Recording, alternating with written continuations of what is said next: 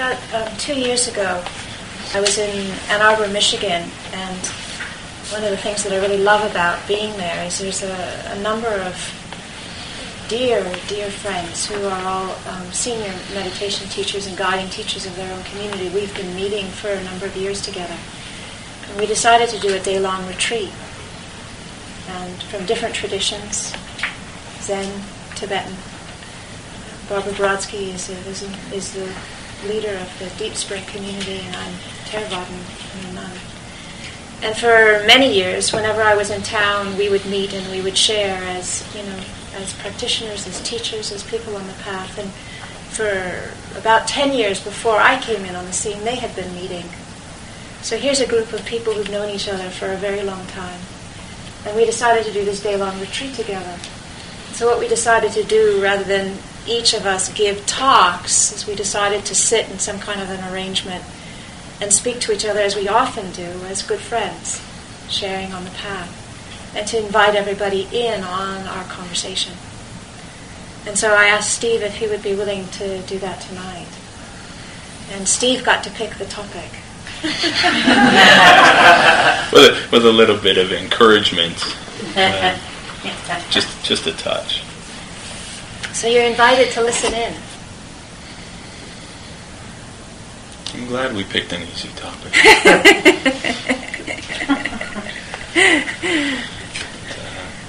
Heartbreak being such an intense and acute experience, an emotion. So many things going into it. Reflecting just on that, it's always tied up.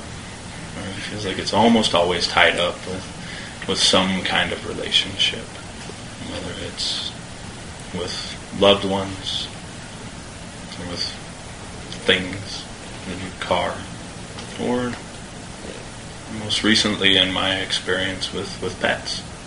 We develop these relationships, and inevitably they change. And that change, it's the point where we end up navigating the whole process we went through to put ourselves in the relationship from the get-go. The self that we've invested in it. And it feels, a lot of the time, the anxiety and the suffering that comes with that heartbreak is tied back to how much of ourself we placed in the relationship instead of in our experience. Most recently, with my dog. And as you know, he was a big part of my life. And I think more importantly, around the conversation, he was the last relationship that I made before I found practice. And so all of my bad habits that I collected for years, they've all went into that relationship as well. And so when he passed, there's this immense sense of heartbreak, the heartache, that at the time just felt overwhelming. And as it's softened and more time has passed since it happened, I'm gaining ground back, where the heartbreak is still there. But I can see how much of myself I had placed in the relationship and how much of myself I was using the relationship to define. I was Bailey's dad. And it felt the more that I could let go of that idea, that the relationship was defining me, and the more I trusted that there was still security and safety in myself, the easier it was to work with the heartbreak. And bite came off of it. It wasn't so oppressive. So I felt much of the difficulty was in defining the place in the relationship. When I think about this topic, one of the more recent heartbreaks that I've had to navigate was the recognition and the process of deciding to leave the community I was part of for 20 years. And it wasn't leaving my teacher that was so hard. It was leaving my sisters. And so when I had a sense of the kind of the transgressions or the breaking of faith or confidence or trust that was taking place, and the consequence of that was that I needed to leave my teacher and the tradition, the community. I didn't experience any kind of real heart wrench about that in relationship to the monks. That was clear. But I didn't realize the implications is that in leaving the monks that I would also be leaving the sisters. And when I made that connection, my whole energy system completely dropped out. So I was like minimal functioning for about 10 days. All I could do was wake up and eat food and then go back to sleep again. And in my situation, because that resulted in me leaving this whole context, and this whole context had been a process over 20 years of working with quite a lot of complexity and challenge in order to build a fabric which was then eventually safe enough and cohesive enough to then relax into, was the grief of moving out of that into a context that had no support system and no fabric that was holding me. It actually was so challenging that it took many, many months for me to have the resources to even begin to touch the layers of what had been so disrupted.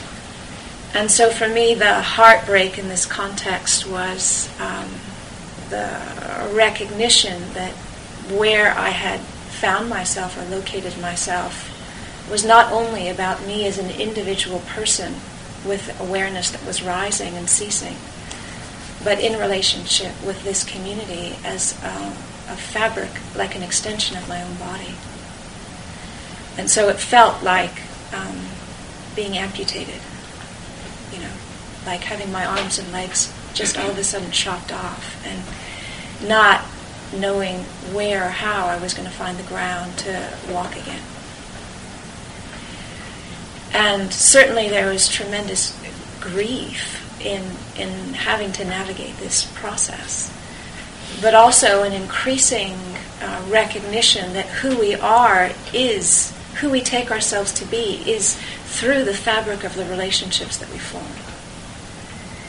And so certainly there's been a need to work with the grief and the letting go and the journeying through and the moving on. But there's also been a need to recognize that invaluable component of learning to relax and trust into a fabric that actually holds. And so the grief that I experienced was the grief of moving on, and the grief of recognizing that I was going to need to reframe who I was in a new context that hadn't yet developed a fabric to hold me.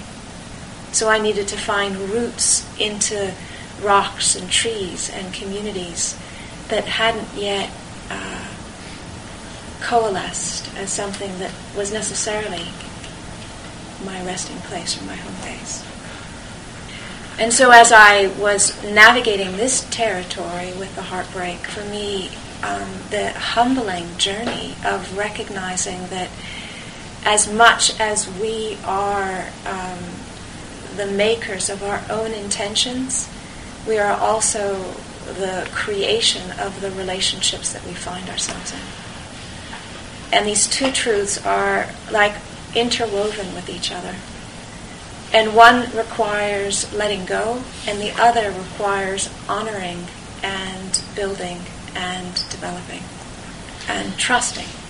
And so my letting go process was also about relaxing into the rocks and letting the rocks hold and support and hold the magnitude of what it was that I was having to navigate, and trust that I didn't have to carry it all by myself. When you were talking about the situation with Bailey, for me it was interesting to hear you say that there was something about having enough ground that allowed you to move forward. Can you talk more about that? So when he passed, the immediate grief and loss that came was very, very acute. It was really incredibly intense. In conjunction with a number of other things that were going on, it was overwhelming. I didn't have the physical energy or the emotional capacity to deal with the number of things that were coming up around him. Kind of just train wrecked and then tried to dig out from it. And so through the the process of that, I started in this place with this overwhelming of grief and sadness. And the moving toward gaining more ground on it was this, in part, just the physical aspect and taking care of myself physically to build myself back to the point where I had the stamina to deal with the entirety of what was happening. But then the bigger part of it was going against the conditioning that I've had for years that men don't cry, that men are strong and we're tough and that stuff doesn't get under our skin, which I've been working with for a long time, but it came back very, very blatantly at that point. And so in order to get enough emotional and mental stamina back, enough ground back, I had to find the place where I could let go of this idea of strength and definition by that relationship. And let go of that and allow myself to kind of drop to the space of knowing that there is enough to hold the grief and to hold the sadness. There's enough there for me to do that I could fall apart.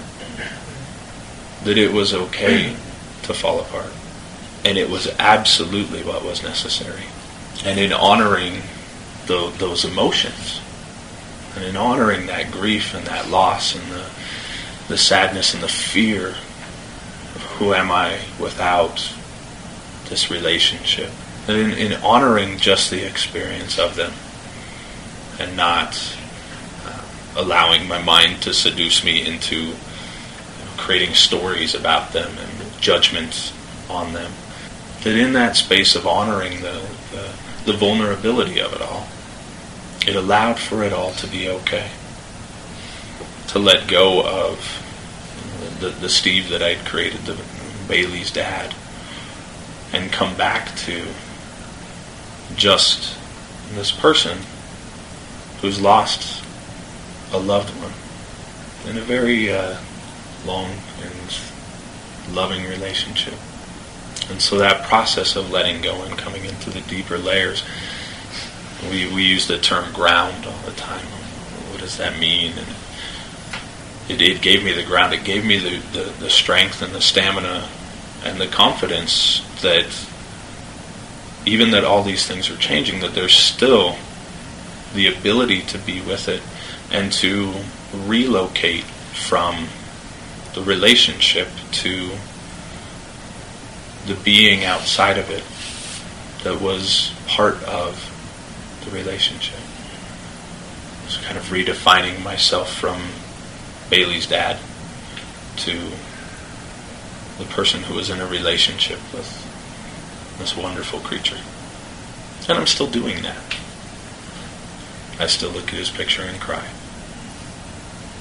And it feels good sometimes.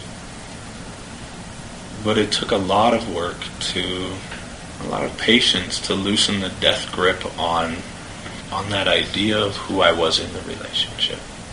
To loosen that and to trust that in letting go, there was enough there to catch me and to support once I'd fallen.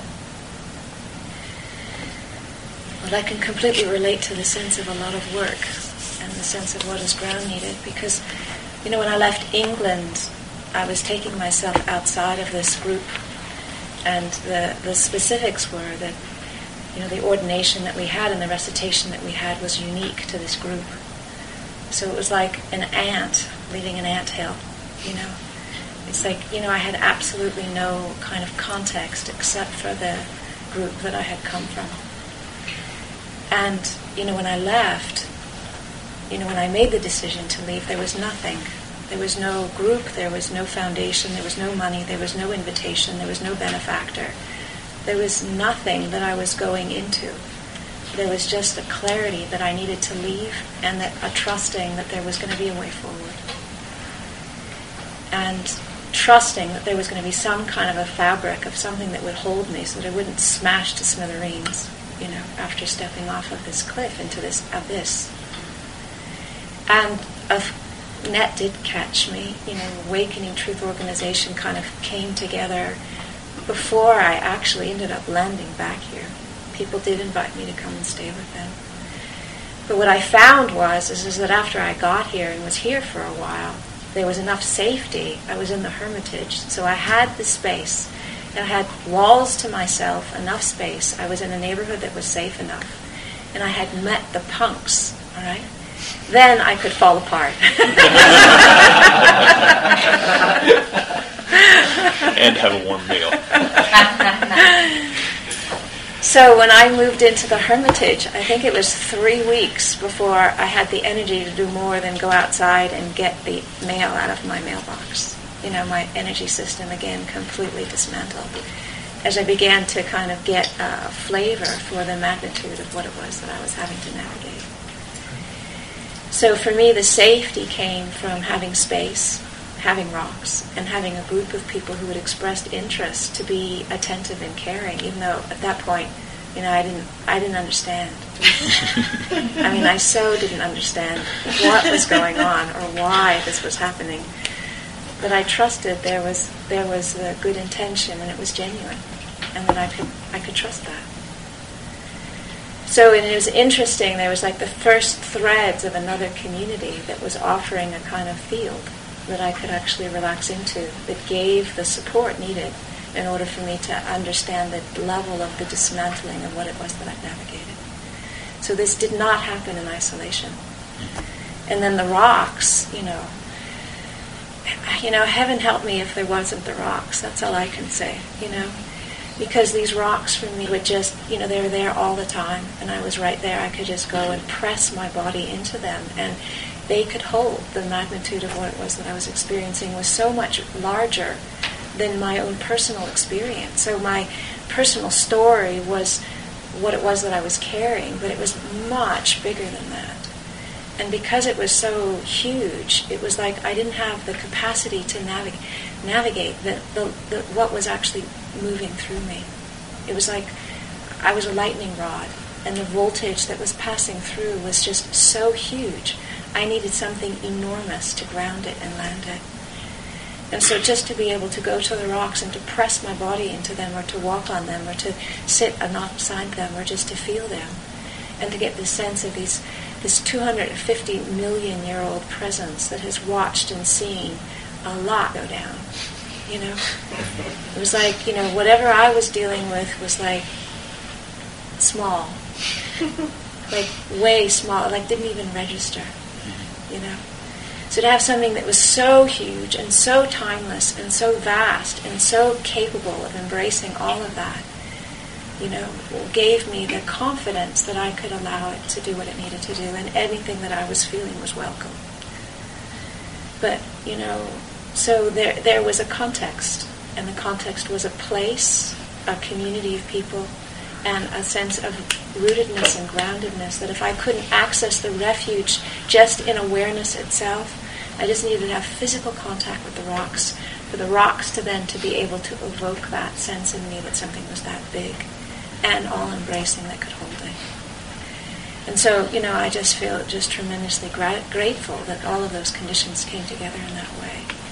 But what I have also been aware of is that, to walk off an abyss like that without knowing that there's a net to catch you, and to trust that you're going to be okay, has also evoked a kind of confidence. Even though I have been shaking and crying and trembling like pretty much every step of the way, there's also been the sense of, this practice works, and the more I can trust and surrender into that, the more I trust that what's going to unfold is actually going to be wholesome. It's going to be a good thing. I think part of what resonates with me about that is that it doesn't happen alone. It doesn't happen in isolation. At the time I was extremely sick. My system had crashed, and it was punks to the rescue yet again. But in that interaction and that care around, just around a member of the community, and being involved in that community, and to have that level of concern and support for the months that I was sick, it inspired some of that confidence. And for me, in a similar way, for you with the rocks, is for me to participate in the community and seeing all of the energy and all of the spirit and all of the things that continue to happen in each of our lives, and the community being able to hold, so that when that happens, something of that magnitude happens, and there's that level of help needed, to have that dynamic and that energy be to come back and to help and to support and to be able to hold space, not necessarily physical space and walls, but a kind, loving, compassionate space to show up and to practice and to be able to hold all of the stuff that's falling apart and catching all of these things as they come apart and being able to hold that and allow it to fall apart and then to come back together. And so there's a huge amount of ground that was gained in just simply participating in and showing up and being part of community. Not just this community, but Awakening Truth and the Sangha and the Springs and family and friends, and being involved in this bigger, greater web, and coming back to the relationships from the frame of reference, and then participating in them. Kind of the humbling, these are going to change. And so I'm still going to be in them, and it's still going to be an enormous part of this life and who I am and my process and everything that's going on. But I don't have to create the same relationship that created the heartbreak so much and made it so intense. I have the choice of kind of which layer that I create the relationship with. And it opens to a whole new experience in relationship of being able to be and to be supported without losing yourself into it. But it doesn't happen alone. So one of the things that comes from me also is the sense of resource or the sense of strength. There's just no way I would go through something like this unless I had to. And I wouldn't wish it on anybody either. And yet there's a kind of confidence or resiliency that emerges through having navigated this stuff, which makes me feel like there's the capacity to deal with stuff as it arises. And even if I have no map to hold it together, or I don't have any sense of how the two pieces are, two pennies to rub together, or a sense of what it's going to look like, there's a sense that when one surrenders to the process fully and works with the resistance as it's arising and dismantles at each moment what needs dismantling and supports at each moment what needs supporting, that's the path. And that path is a kind of universal path, independent of the story or the circumstance or the characters. And, when I've gone through these things, it's like, they're so challenging. I mean, they've challenged me to the marrow of my being.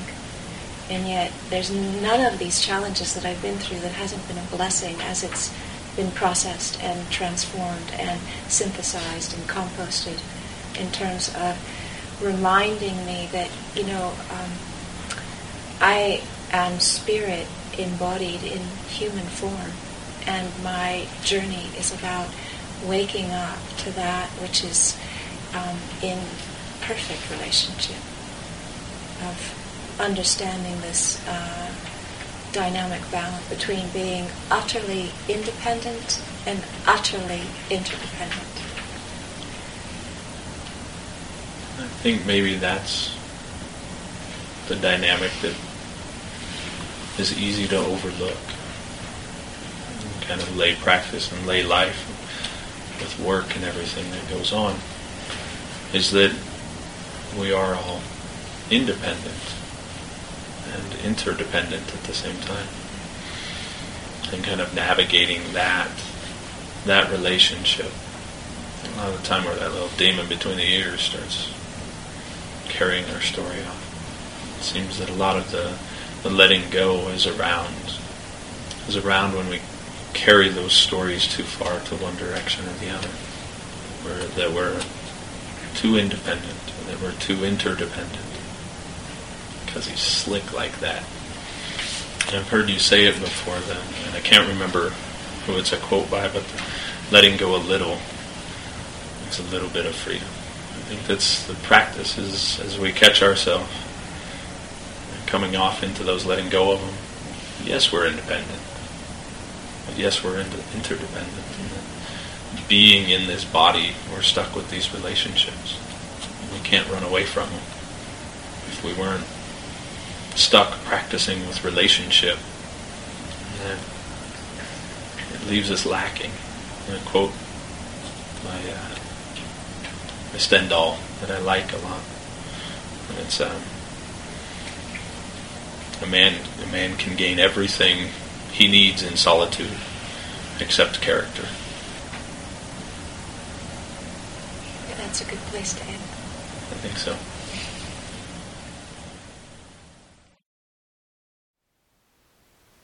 Thank you for listening. To learn how you can support the teachers and Dharma Seed, please visit dharmaseed.org/donate.